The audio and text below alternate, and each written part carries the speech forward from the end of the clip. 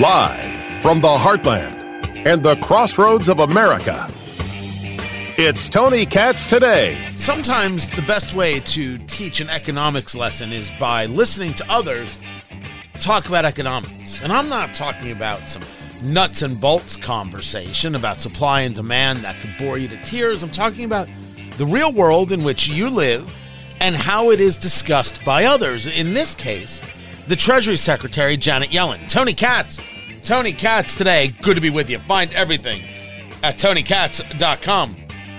It was a conversation that was taking place on the Hill, and of course, so much of the Hill is focused on the Trump case in Colorado and the Supreme Court hearing the case of Trump's eligibility on the ballot in Colorado. Colorado is like, oh, no, he's not on the ballot. Lee incited an insurrection.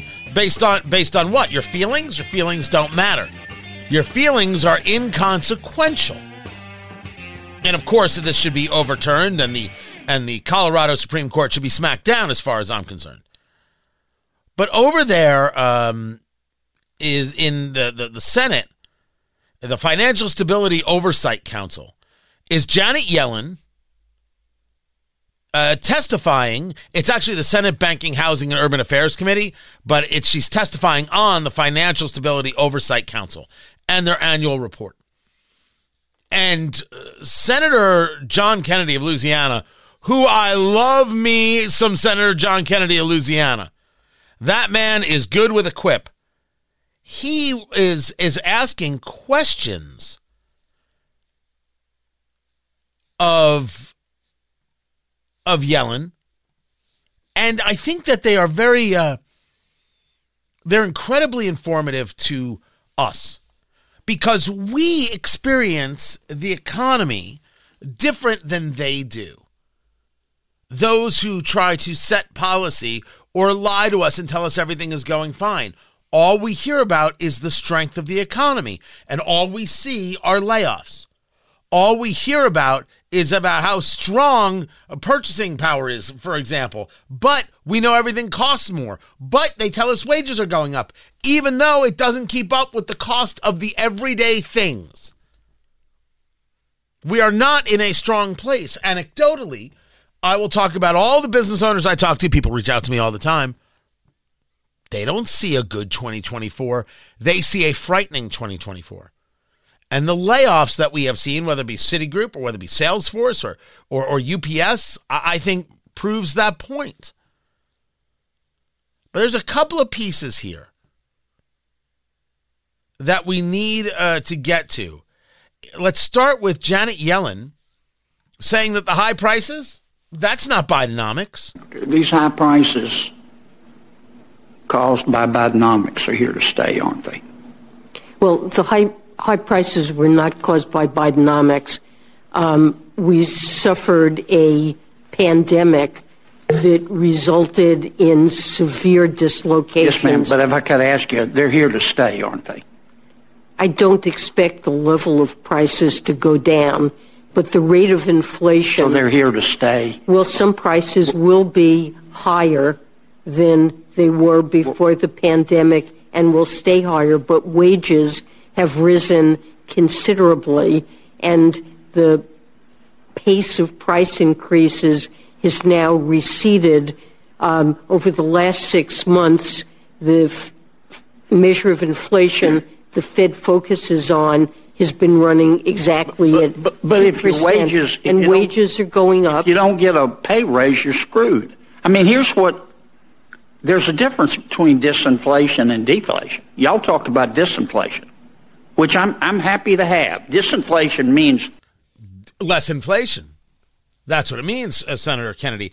But let's go back to this commentary, this wordplay. Yes, some prices will stay higher. Notice it took her a while. It took the prodding. But wages are going up, so it's okay. Is it okay? Wages are going up, so it's okay that prices are higher. That's if your wages went up. What if you're on a fixed income? So this is a conversation for seniors. Your wages didn't go up. You're on the same exact wage.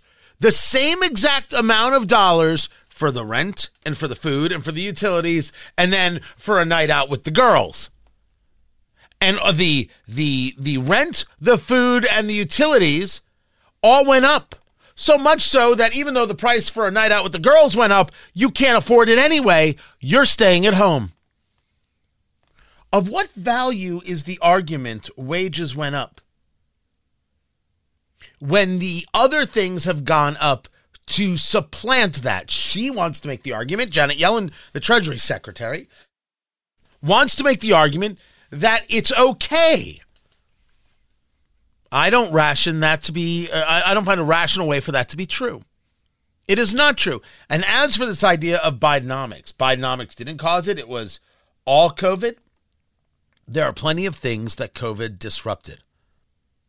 But one should look at spending and one should look at policy and ask if it made things better or did it elongate an issue. When we take a look at the Great Depression, government action helped to lengthen the time before the economy could get itself back on track. The same thing doesn't apply here. I will not deny the outrageous amount of spending in the Trump era.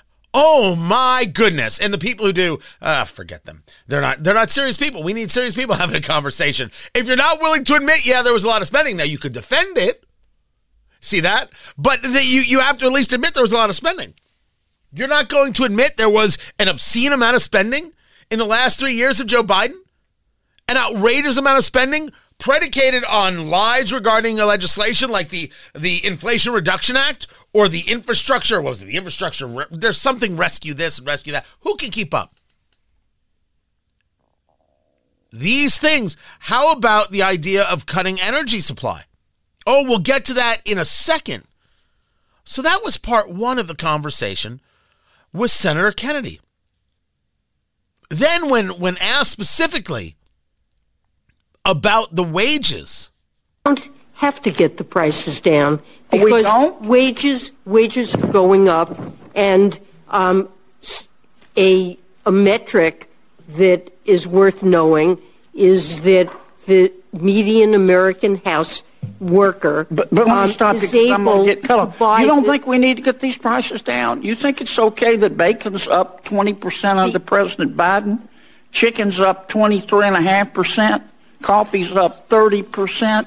Gas is up 44%. New cars and trucks are up 20% because people can't afford that's used cars because people can't afford a new car.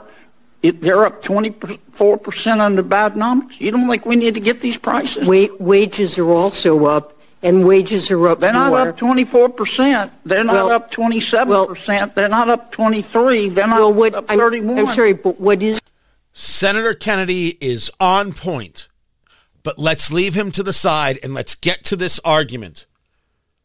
Could you imagine someone at your dining room table making this argument? Don't have to get the prices down because wages are going up. We don't have to get the prices down because wages are going up is a child's argument. Now, I brought up the senior on a fixed income. So, and by the way, they don't even discuss that. We may be the first. I doubt we're the first people to discuss it. I'm sure there are plenty of people with PhDs and letters after their name who have engaged this conversation. But we're the first people discussing it now. You haven't heard that conversation anywhere else as a matter of, well, wait a second. Listen to what she's saying, but what about this? Listen to what she's saying and recognize that this is the Biden administration dismissing price increases. Dismissing price increases. Now, some things are going to have price increases because, we go back to that boring supply and demand. That could engage price increases. Certainly, if you have less product coming from places like China that you rely on, if less product is coming out, the product itself is more expensive. Certainly, if you have more inflation, and we are at 3.9%, prices are more expensive. So the idea that the price doesn't matter because the wage goes up is radical as a proposition because it is to say that all the other things are okay. The issues with the global supply chain are okay, and inflation is okay.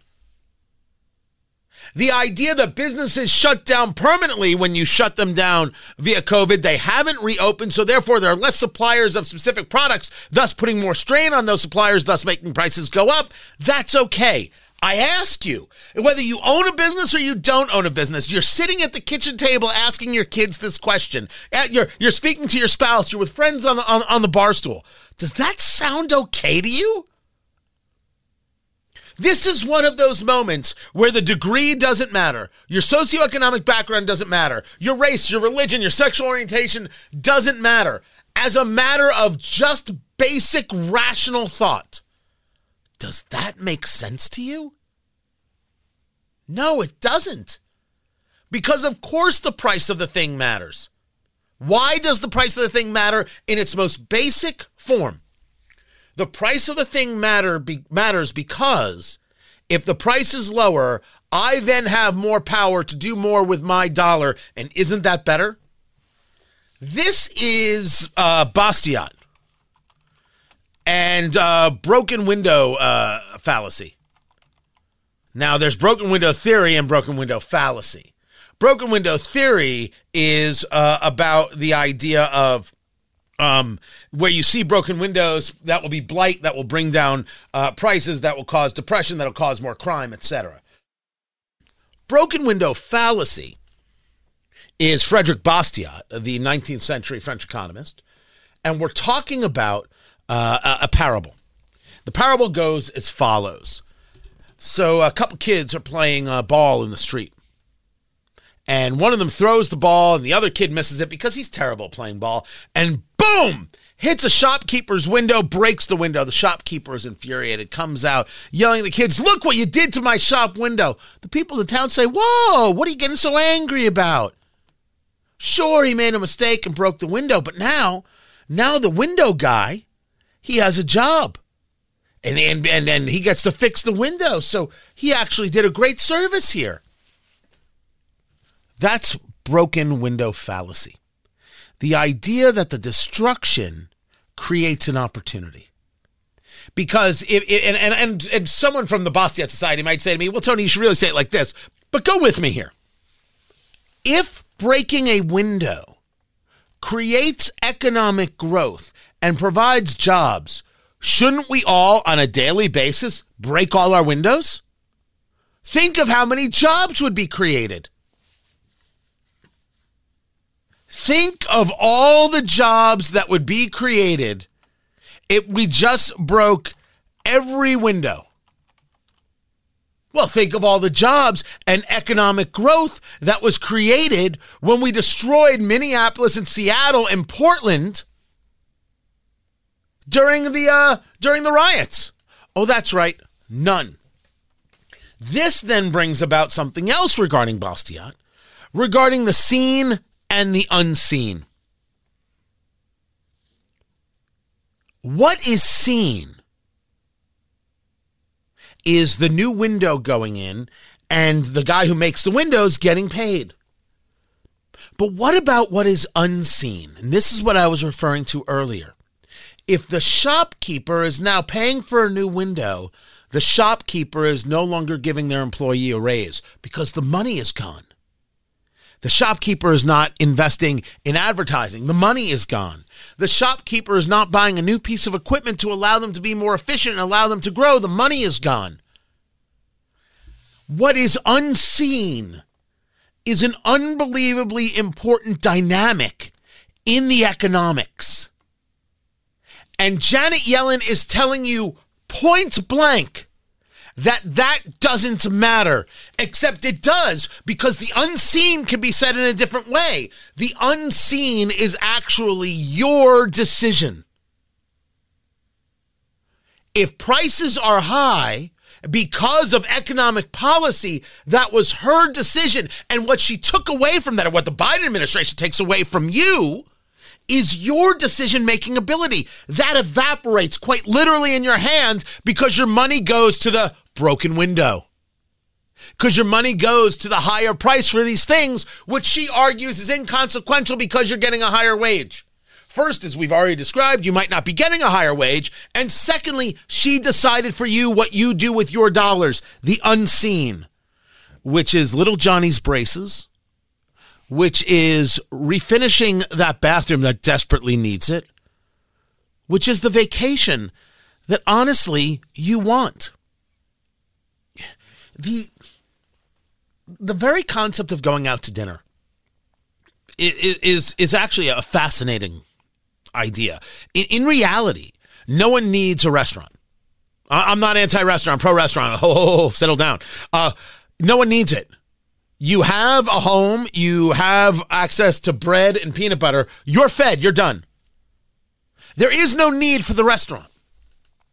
Why do we have them? Because the act of going out to eat, the act of ordering in a pizza or Chinese food or whatever the case may be, is the act of recognition, of a self-recognition of a level of success, of a level of normalcy. I can take my wife out to dinner once a week. I can take the kids for wings. We can order in a pizza. It is this moment of, you know what? I have some control here. You know what? I'm not working this hard for no reason. I can give myself this little luxury. I can give my family this little luxury. And this little luxury is just enough to get us through one more week. I can afford to take my kids to Disney. By the way, if you can afford to take your kids to Disney, you are not in radio. You make way more money than I do. Or I can afford to take them to here for a weekend, or afford to those little things set the mind and set the soul to a belief that one can make it, that things are good. They are small things and they matter greatly. And what Janet Yellen is saying is, so what? Too bad. It is an obscenity. It's an obscene way to think about the economy. Now, remind me tomorrow to share Senator Kennedy talking about energy, because that's what that's what I wanted to share. His conversation about energy suicide. Remind me to talk about this tomorrow, because I can't. I have so many things I got to get to. It's fascinating, because that is absolutely true. But what Janet Yellen is saying here, you're not crazy. You're not out of your head. This is abhorrent in every way. And she is saying that you don't have to make your own choices. We'll make them for you. We will take away the unseen. That is not smart economic policy. That is hateful economic policy. That is a hateful thing to say. I'm Tony Katz.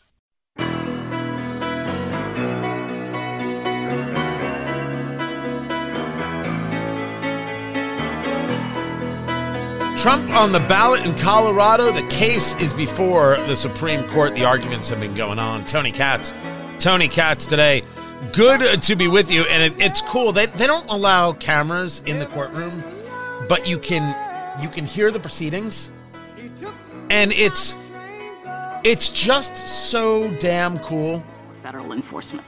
That's correct. All right. Final question. The Colorado Supreme Court concluded that the violent attempts of the petitioner's supporters in this case to halt the count on January 6th qualified as an insurrection as defined by Section 3. And I read your opening brief to accept that those events counted as an insurrection, but then your reply seemed to suggest that they were not. So what is your position as to that? We never accepted or conceded in our opening brief that this was an insurrection. What we said in our opening brief was President Trump did not engage in any act that can plausibly be characterized as insurrection. All right, so which matters greatly. I mean, that's part of the conversation. That's Trump's lawyer there, Mr. Mitchell, I believe. That was Ketanji Brown Jackson, Justice Jackson. You can hear it? I'm sorry. The country is still awesome, people. That's all there is to it. I'll have this breakdown tomorrow of what got said and what didn't and how we think it's going to go. Find everything at TonyKatz.com. This is Tony Katz Today.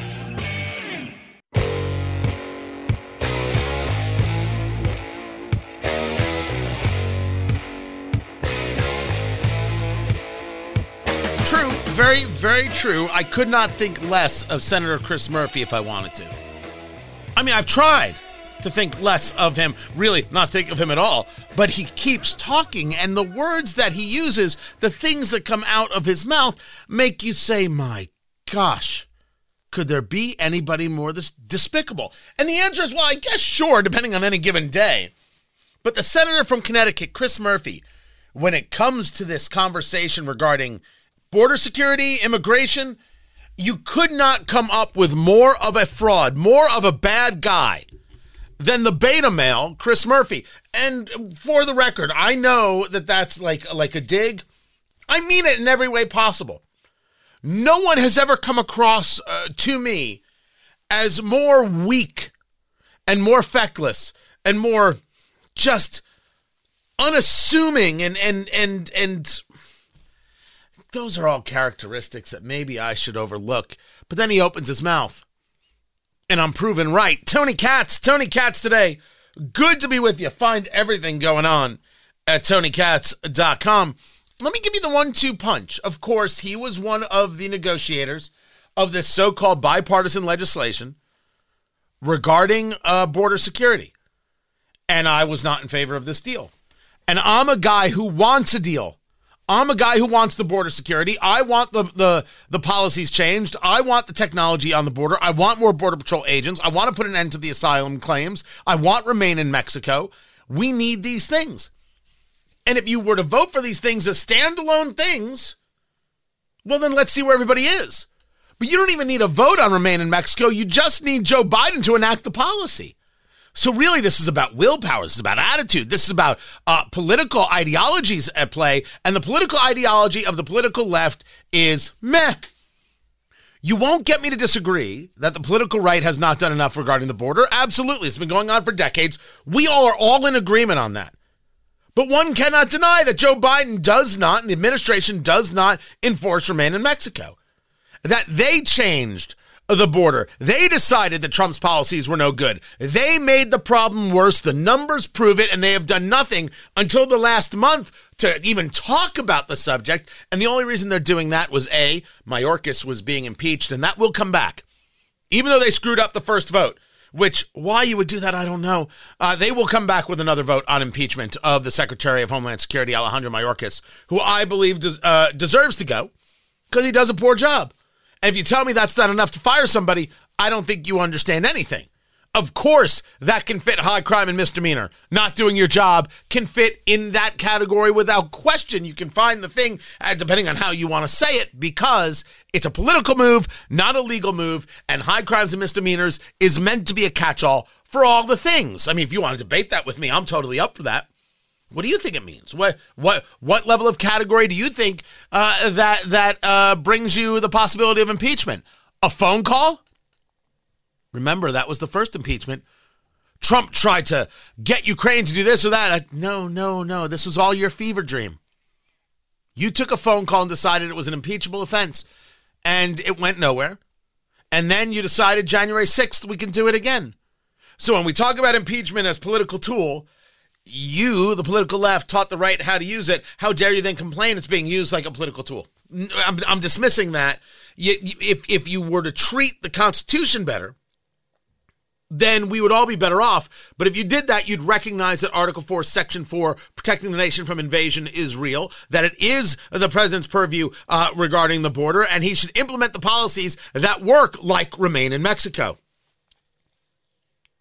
But the entirety of this legislation was doomed because it started with a baseline, a standard that one could say is irrational. And yet they started it with, well, this makes sense. That baseline, we need 5,000 encounters with people claiming asylum before the border shuts down. Why in the world would we think 5,000 is the standard? Who came up with that number? The same guy who said, oh, COVID, you got to stay 6 feet away from each other, came up with the 5,000 number. This is this one guy's job. Come up with numbers that you think work. 6 feet. It wasn't science. It was a lie from our federal government. People should go to jail for that. How does the 5,000 number become the baseline? The political left, you'll note, never asked that question. They never looked at the legislation and said, wait a second. What's happening here? Maybe we would agree on a number of people trying to claim asylum before we shut down the border. 5,000 was the number agreed to? 5,000? Which certainly could play out to that 1.825 million number. 5,000 people a day, 365 days a year, 1.825 million. And the left like, oh, no, it could be shut down for days. Could be. That's absolutely correct. Could be shut down for days. That is not to say that you would engage in that way. One of the issues here was an implementation conversation. You tell me you're going to reduce the ability for people to claim asylum and at the same time say that the Secretary of Homeland Security can grant asylum. These two things cancel each other out. You have not solved a problem. You haven't solved it. Why shouldn't we notice that? Why can't we discuss that? Why would you think that that's okay? Why did you try and get that past us?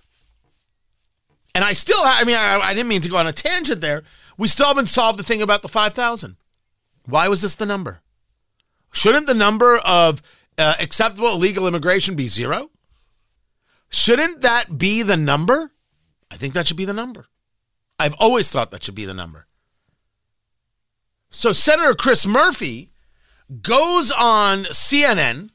He's talking to Jake Tapper.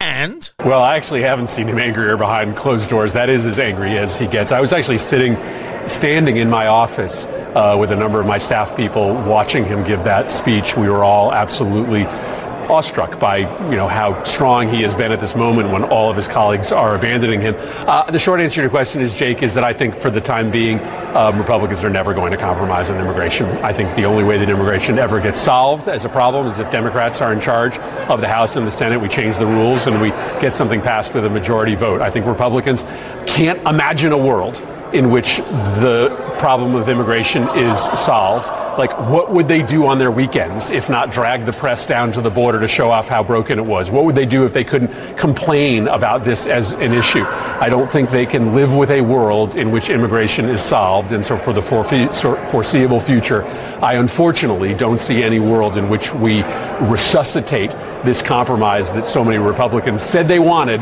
but then ran away from as soon as it was put on the floor for them. That's not the case. But my gosh, only Democrats can bring us border security? You've had numerous opportunities and you haven't done it. What stopped you? What kept you from bringing us border security?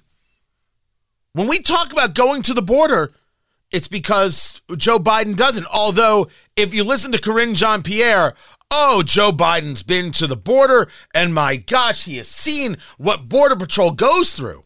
Well, the president wasn't at the border last year, so just want to make that clear.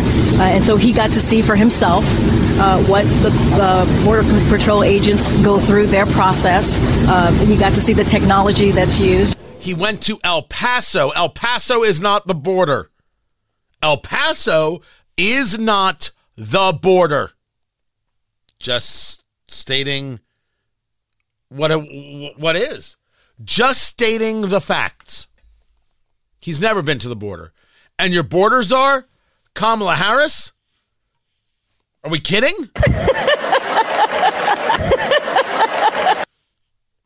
Honestly, on the over-under, what is it the over-under that I'm going to use that sound effect on the show? I think it should always be a 3.5. Because you know it's going to happen. It's just too good. The idea that only Democrats can solve this problem because Republicans just want to complain about it? You have a party that wants open borders. Representative Ocasio-Cortez has stated multiple times the way to get rid of the undocumented problem is to document them. She means citizenship. She has said the words.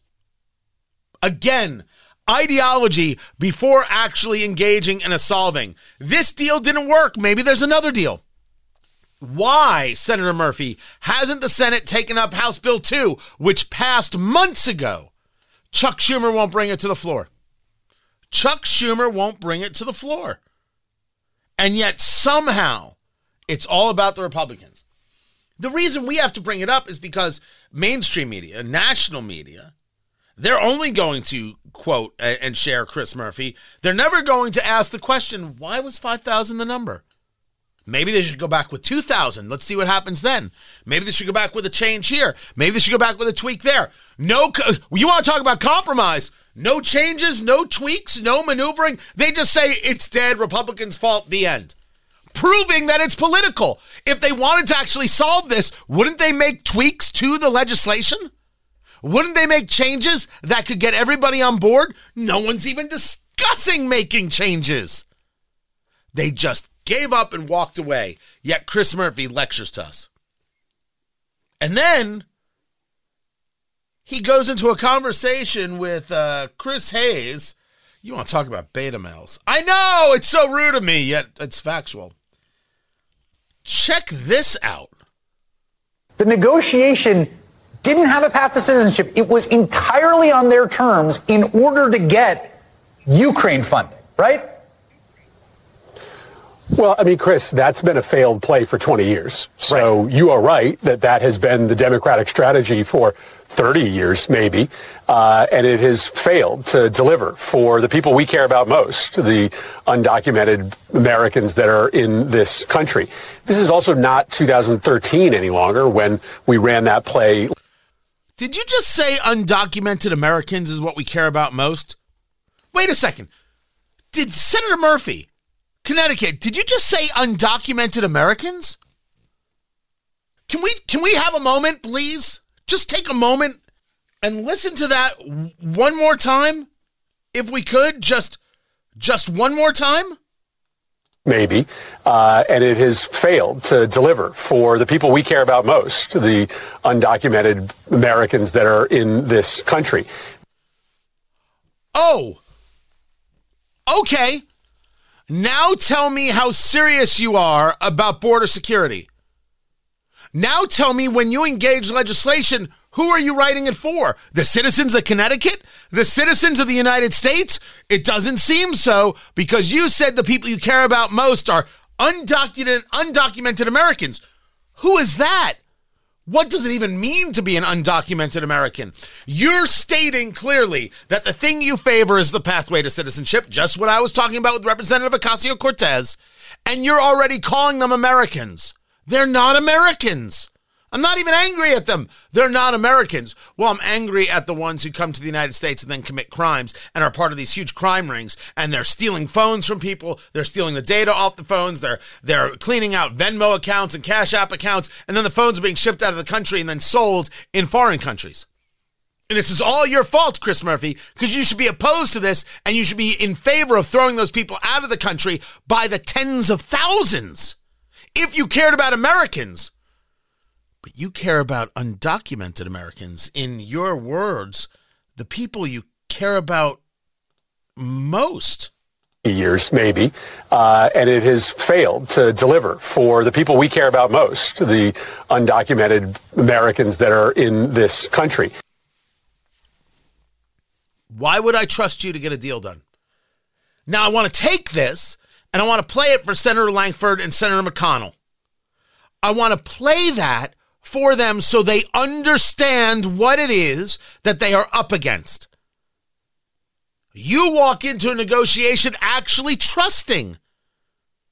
How do you trust Chris Murphy? He just told you that his Americans aren't his focus. He loves most undocumented Americans. I don't believe that's a Freudian slip. I believe that's a proud statement. That's what he's saying. What made you think you could create a deal with this guy? If I'm Lankford, I say out loud, okay, what do we have to change? Maybe you can make some changes. Say to the Democrats, let's get together and let's make some changes. Let's try this again. You don't want to try it again? I thought border security mattered to you. There is an opportunity for a political win here. All you have to do is take it. But I don't expect necessarily the Republican Party to even figure that one out. Look, I think they're better on border security, but I didn't say they were bright. As for the political left, they've told you what they're all about. They've told you that this is all just posturing. And us, we're the ones getting screwed. We're the ones getting harmed. We're the ones getting damaged. We're the ones having businesses being destroyed. We're the ones being mugged. We're the ones losing our rights by the second, never mind our feeling of safety and security. Not good, kids. Not good at all. I'm Tony Katz. This is Tony Katz Today.